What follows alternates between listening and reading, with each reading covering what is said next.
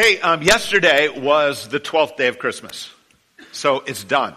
We still got some stuff because the season lingers just a little bit. Do you know what today is? It's January 6th. You know what that is? Loudly? Epiphany. Epiphany. Does that sound familiar to some of you at least? Okay? But my guess is it's not profoundly familiar to some of you.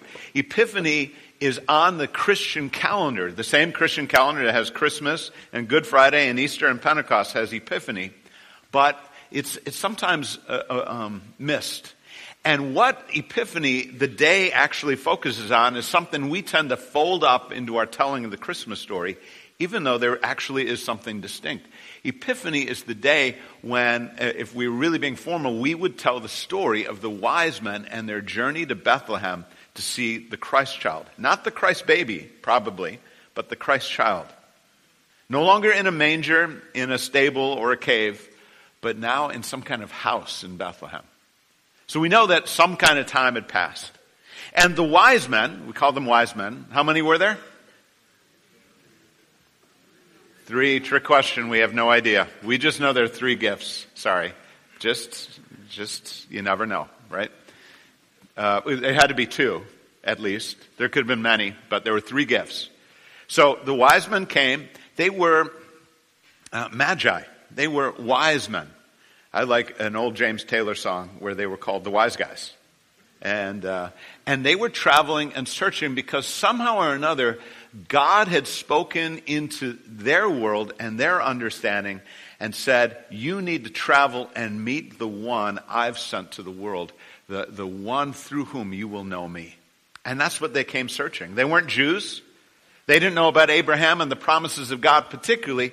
And yet somehow they headed out to Jerusalem and they got there. King Herod didn't know what to make of him. The religious folks heard the questions, where's the one promised by God to be born? And they found it in Bethlehem and they went off to check it out. And nobody else even seemed interested. Really bizarre, except Herod had a different interest. But those wise men traveled in there. They saw Mary and a family and they encountered the child. And they got down. They got down on their knees. And they, in some sense, worshipped him. And they gave him gifts. And what we remember on Epiphany, the word Epiphany is about manifestation. That God's glory in Jesus Christ was manifested not just to his own little family. And not just to Jews, but to the world. Initially, just a couple.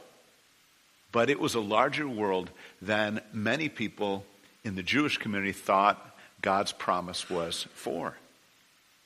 But remember the promise to Abraham way back. Abraham, I want you to get up and go from where you are, and I am going to make you and your wife into a great family. And your family will become a nation, and that nation will be my nation, but that nation will not only be blessed by me for its own good, but that nation will be blessed so that it will be a source of blessing to the nations of the world, the peoples of the world. And that's something Epiphany reminds us of. And that's something we're reminded of this morning as we open up the pages of the Bible to the book of Acts, where we were a couple weeks ago, a month ago, and we're stepping back in. Acts chapter 8. So if you have a Bible, I'm going to invite you to turn there right now. And if you don't, I'm going to invite you to look at the screen. But I just wanted to remind you where we are. The earliest followers of Jesus have been centered in Jerusalem. And they've been living together and sharing together and worshiping together and growing together. But they have also been sharing outwardly the news about Jesus and the meaning of Jesus to lots of the Jewish folks around them. And a significant number have responded. A significant number have said yes. So many so that the leaders in the community are worried about it, and they keep pressuring these guys to shut up. Keep it to themselves. Don't talk about it. Don't talk about the resurrection. Don't go public with this. Little by little, more and more pressure has been exerted on them. And finally, in Acts chapter 6 and 7, when there's an internal problem in the church between 2 different semi-ethnic groups within the Jewish Christian community, those who spoke Aramaic, they're Hebrew-oriented, and those who spoke Greek, who were Hellenistic-oriented, and their roots were from different places in the Mediterranean world. A leader named Stephen had been appointed. And Stephen not only helped to distribute food and care for the widows in that Hellenistic, Greek-speaking Jewish Christian community, but he also was a powerful communicator. And he wanted those who were following Jesus, but those who were interested as well, to know that God's plan and God's purpose and God's work was no longer going to center just in the temple in Jerusalem and what happened there. And he was unfolding the meaning of that and the significance of that, and he didn't even get to finish what he was saying. And people were so upset at what sounded so anti-temple and anti-God to them. And that congregation became a crowd and a mob, and they dragged him out, and they stoned him outside of that gathering place, and they killed him. And Stephen became the first martyr. What for? What good does that do? I mean, I look at Acts 7 sometimes and I think, this is not how to win friends and influence people, Stephen. You're rubbing people the wrong way. You should say nice, calming words and things that just make them feel good and attract them. But you were just shooting straight at them. And you had what was coming to you, Stephen. Come on. You've got to be smarter than that. PR, Stephen. Know how to communicate. What good did it do? Well, I'll show you what good it did. Let's look at the first couple of verses of Acts chapter 8. Oh, by the way, as he was being stoned, there was a man nearby, a young man. And people took their coats and they laid him at this young man's feet as they were stoning Stephen. And that young man was named Saul. And Acts chapter 8 starts with him in that first phrase. And Saul approved of their killing Stephen. And on that day, a great persecution broke out against the church in Jerusalem, and all except the apostles were scattered throughout Judea and Samaria. Godly men buried Stephen and mourned deeply for him. But Saul began to destroy the church, going from house to house, and he dragged off both men and women and put them in prison. For the first time, things got really uncomfortable for followers of Jesus. The pressure was really coming on. And what happened was a community that was becoming settled right there in Jerusalem, right in that holy city, right in that home place for the Jewish people, was suddenly pressured and persecuted in such a way that there was a dispersion. People moved out. They had to get out of town. They had to get out of town to be safe. It was no longer safe for them. Primarily, the leaders of the community stayed put, the apostles. Why? We don't know entirely, but undoubtedly somewhat, in God's plan, it was their responsibility to stay put. They were leaders. They were public enough that it wasn't so easy to get rid of them. And so they stayed, and probably some others as well. It says all, I think the phrase, and all except the apostles were scattered throughout Judea and Samaria. And I think what that is, you know, hyperbole, an exaggeration that has truth. Sometimes we say all the people went to something, and we don't mean every single human being in the community. Or my whole family was there. Well, actually, my whole family wasn't there. There was my uncle and my aunt and my cousin. Okay. When we say all, sometimes we're just making a point that a lot, many, if not most, of the community had to scatter. But the apostles stayed put. And persecution came. Godly men buried Stephen, mourned for him. But Saul began to really put the pressure on to destroy the church, going from house to house. The early Christians went from house to house to share the good news. The early Christians went house to house to pray together and break bread together and grow together. But Saul went house to house to snuff it out. That was his plan. And he dragged off both men and women, and he put them in prison. But I want you to notice something in these first couple of verses. First in verse 1, on that day a great persecution broke out against the church in Jerusalem, and all except the apostles were scattered. Scattered. You know what that word is? It's the same kind of word that Jesus uses when he tells the story about a farmer who was going out to sow seed, and he scattered the seed. He reached into his bag and he scattered that seed, and it flew off and just went and covered an area of ground. And that's what happened to those Christians. They were scattered. They didn't go off to one place. They went to many places, dispersion and multiple directions. And you know what happens then? Followers of Jesus who are alive to Jesus are suddenly in places they'd never been before, encountering people they'd never encountered before. And that's so important, so significant. And where did they go? Let's look. Here it is at the end of that first verse. Scattered throughout Judea and Samaria. Do you remember something Jesus said right before his ascension to his followers? He said, "You will be my witnesses when the Holy Spirit has come upon you, and you'll be my witnesses in Jerusalem and in all Judea and Samaria and to the uttermost parts, to the ends of the earth." But up until this point, they had been witnesses of Jesus only in Jerusalem and a little bit in Judea, and nothing was happening.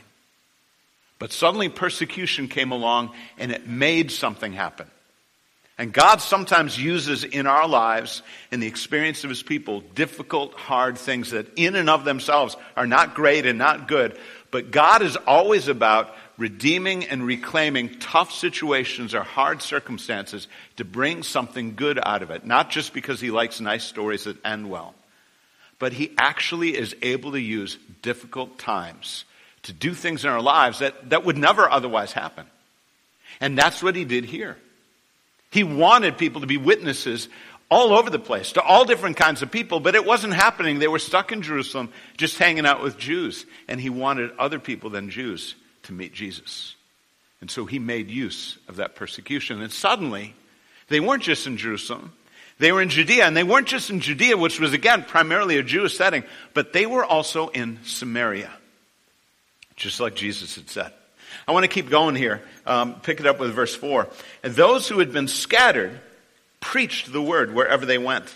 Philip went down to a city in Samaria and proclaimed the Messiah there. And when the crowds heard Philip and saw the signs he performed, they all paid close attention to what he said. For with shrieks, impure spirits came out of many, and many who were paralyzed or lame were healed. And so there was great joy in the city.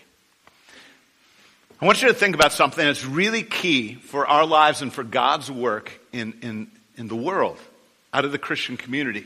I want you to think who stayed in Jerusalem. Who was it who stayed put? The apostles. The ultimate leaders, actually. And who was scattered? As far as we know, let me just give a two-word phrase. Ordinary people. Ordinary people headed out. They weren't ordained. They weren't trained. They were not homogenized. They were not pasteurized. They were not approved. They weren't even sent out by anybody. They were forced out by persecution. Just normal people who had normal jobs. And they went to different places. And God used people like them. People like Philip, who was something of a leader, but he had never gone to seminary, and he was not ordained in Jerusalem. And he was not about to go to Brazil for some intercultural experience in order to help him get his training. That wasn't even happening at all. Philip was just a guy on the road, suddenly on a different road. And God used him. And that's really what happens. I want you to see something that's really unfortunate translation in some ways. Verse 4. Those who've been scattered preached the word wherever they went. And that word preach, what do you think of when you hear the word preached? What I'm doing, thank you. Yeah, there it is. It's what I do. It's my job. It's what Neil does. It's what Josh does. It's what I do in this setting. It's what maybe a couple of other people who have some kind of status or some kind of recognition are able to do. Last Sunday I was away. I was with my family. We were in a distant place, cold for what it's worth. It's nice to be in the sunshine here in Michigan. Is it beautiful? It was really nice to welcome the Hickoxes back from a month in Florida and say, welcome back to sunny Michigan. Isn't it great? So a week ago where I was, it wasn't sunny. It was pretty cold. It was definitely winter. We went off to a church we'd been before. And when I got there, I'd only heard the pastor preach 2 times. The 2 times I'd been there before. I walked in, the pastor, like lots of pastors, wasn't there the Sunday after Christmas. But someone from the congregation was preaching, and he wasn't a pastor. He was a carpenter and a guy who is a facilities manager for a Christian camp. But what he does is he takes care of buildings. Building them, rehabbing them, taking off old roofs, putting on new roofs. That's his work. But he got up on Sunday morning, and do you know what? It was one of the best sermons I've heard in a long time. It was fantastic. Just a reminder that God's people can communicate. But what I really don't like about this translation here is this. It doesn't really say preached the word. That's not really what it says. It was, he was evangelizing, he was sharing the good news. And I want you to know that God calls every single one of us to be the kind of people who share good news. We may not be preachers and we may never preach, but we are communicators. Kenneth Scott Latourette was a late professor, meaning he died a long time ago, but he was a long-time professor at Yale University. And he wrote mammoth histories, not just of Christianity, but of the expansion of Christianity. And in the first volume of that particular work, he said this, that the chief agents in the expansion of Christianity appear not to have been those who make it a profession, but men and women who carried on their livelihood in some purely secular manner and spoke of their faith to those they met in this natural fashion. Listen to that one more time. The chief agents in the expansion of Christianity, in the sharing of the good news and its spreading out from Jerusalem, appear not to have been those who made it a profession, but men and women who carried on their livelihood in some purely secular manner and spoke of their faith to those they met in natural fashion. And Philip was one of these. Now, Philip appears to be one of those unordained, unseminary trained people who also preach. So look at those words again. Verse 5, Philip went down to a city in Samaria and proclaimed the Messiah there. He proclaimed, he got up, he gathered a group and they heard him speak. And what was so different about Samaritans was that they had some kind of Jewish ancestry and Jewish history and Jewish connection with the story, but they had made things so impure, and they were simply not connected with Jerusalem and not connected with the temple. And they had not grabbed a hold of the whole of God's word. And so Jews looked down on them. There was a huge barrier. We remember some of those stories from Jesus' time. Jesus went through Samaria, but that was a controversy that he even did. And now Philip goes there. Nobody had thought of it until this time. But Philip goes to Samaria, and he goes there to talk to Samaritans. And do you know what happens? They listen to him.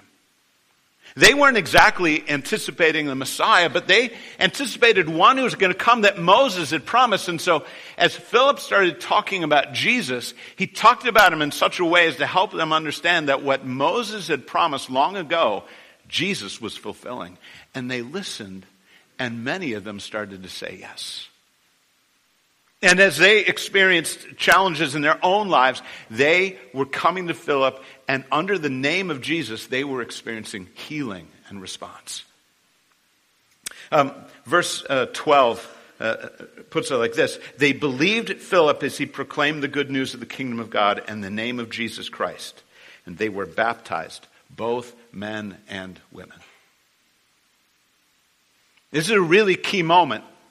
None of us would be here without moments like this, or maybe none of us, most of us wouldn't be here without moments like this, because what was the good news of Jesus was breaking out of just a Jewish experience, and it was progressively becoming, it was crossing various boundaries and barriers and engaging with new people, Samaritans, saying yes.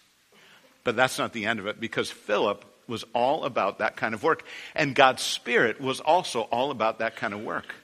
So I want you to go down to verse 26, and I want you to look at this little story. We're going to read it together quickly. And it goes like this. Now an angel of the Lord said to Philip, "Go south to the road, the desert road that goes down from Jerusalem to Gaza." And so he started out, and on his way he met an Ethiopian eunuch, an important official in charge of all the treasury of the Kandake, which means Queen of the Ethiopians. This man had gone to Jerusalem to worship, and on his way home was sitting in his chariot reading the book of Isaiah the prophet. And the Spirit told Philip, "Go to that chariot and stay near it." And then Philip ran up to the chariot and heard the man reading Isaiah the prophet. "Do you understand what you're reading?" Philip asked. "Well, how can I," he said, "unless someone explains it to me?" And so he invited Philip to come up and sit with him. And this is the passage of Scripture the eunuch was reading. "He was led like a sheep to the slaughter, and as a lamb before its shears is silent, so he did not open his mouth. In his humiliation he was deprived of justice. Who can speak of his descendants? For his life was taken from the earth." And the eunuch asked Philip, "Tell me, please, who's the prophet talking about, himself or someone else?" And then Philip began with that very passage of Scripture and told him the good news about Jesus.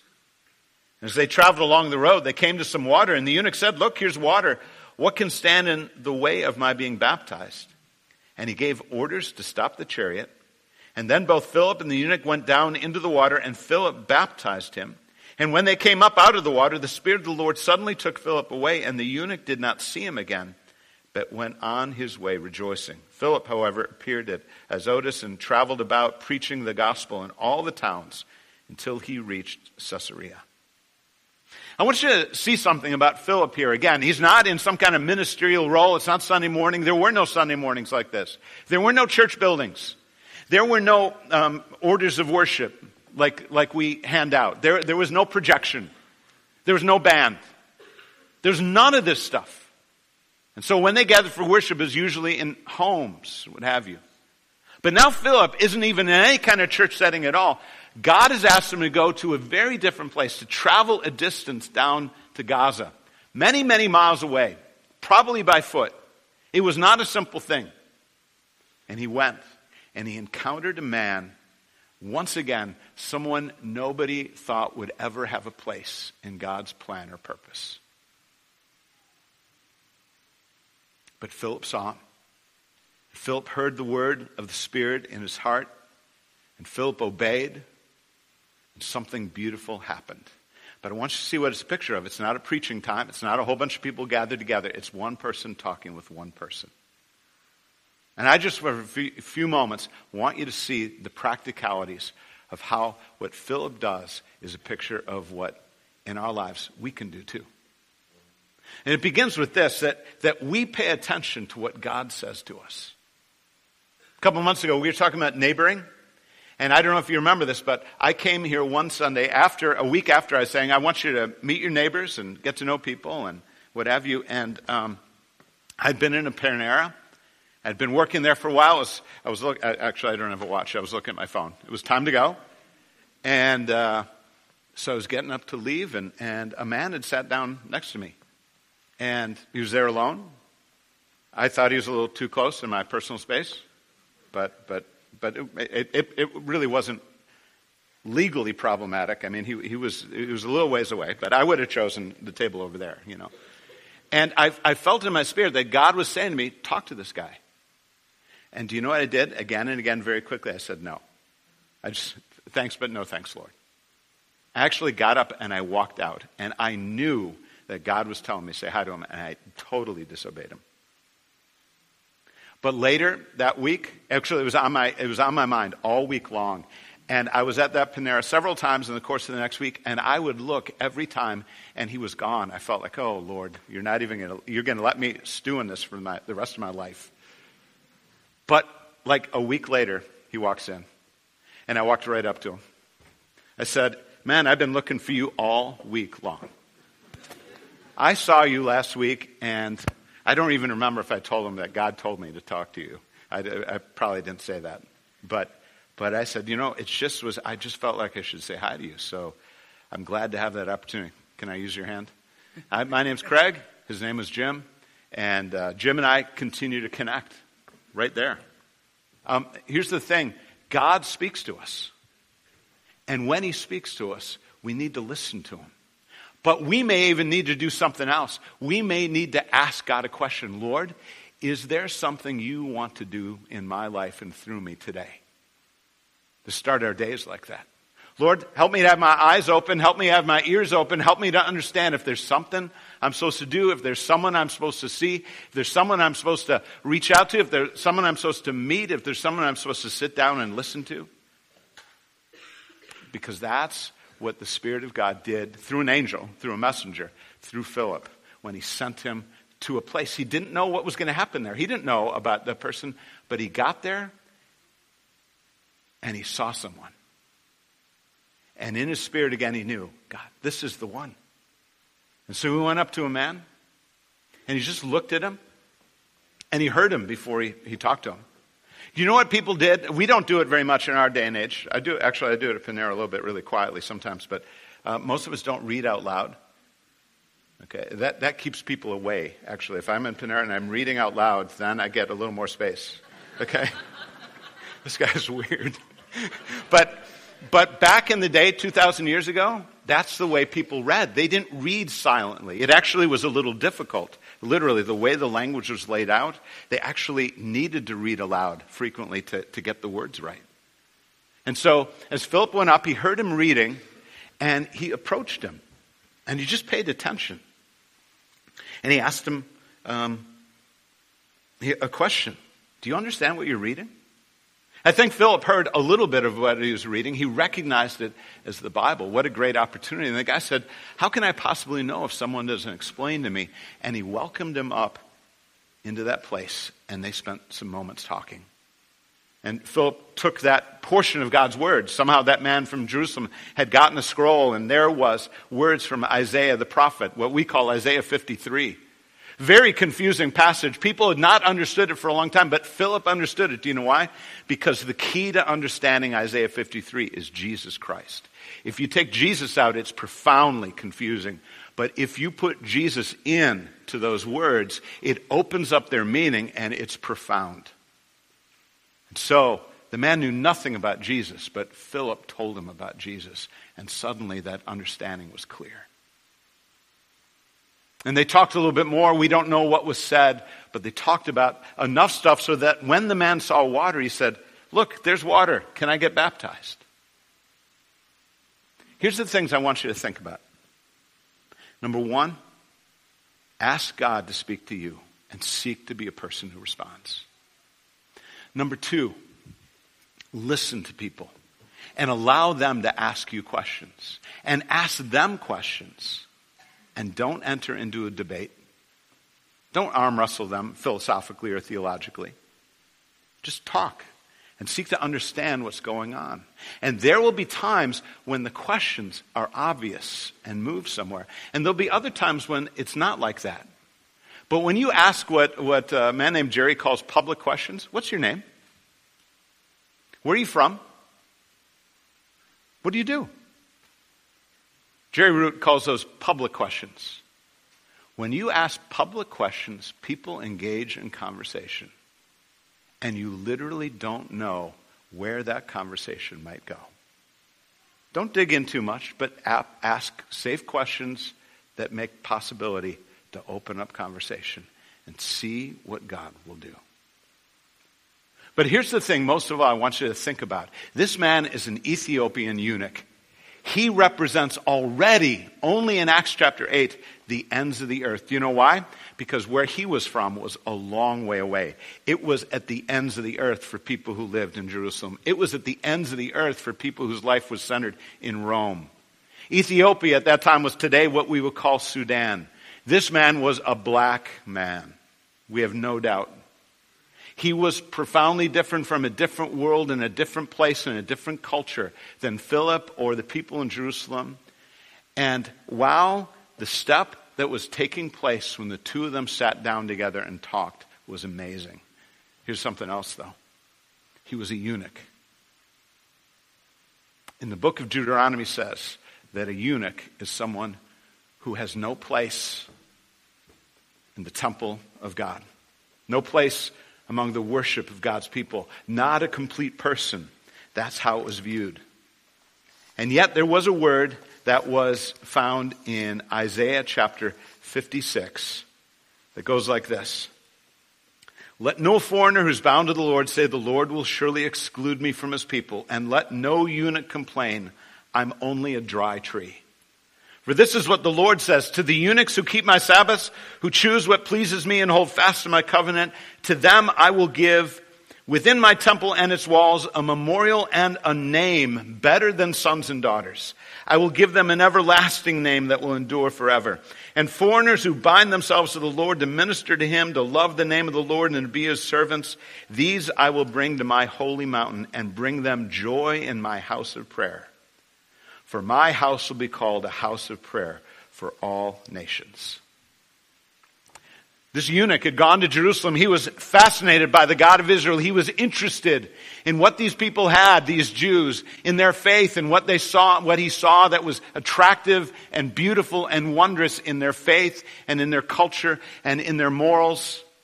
He was interested, but he couldn't be welcomed. He didn't belong.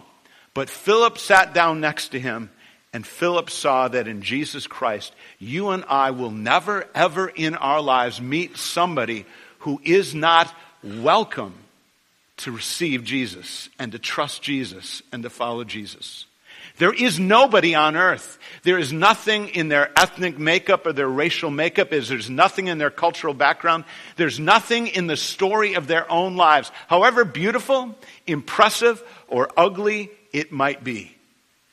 Because Jesus Christ came to this earth for every single person. And that wasn't understood yet. And sometimes we struggle to understand that.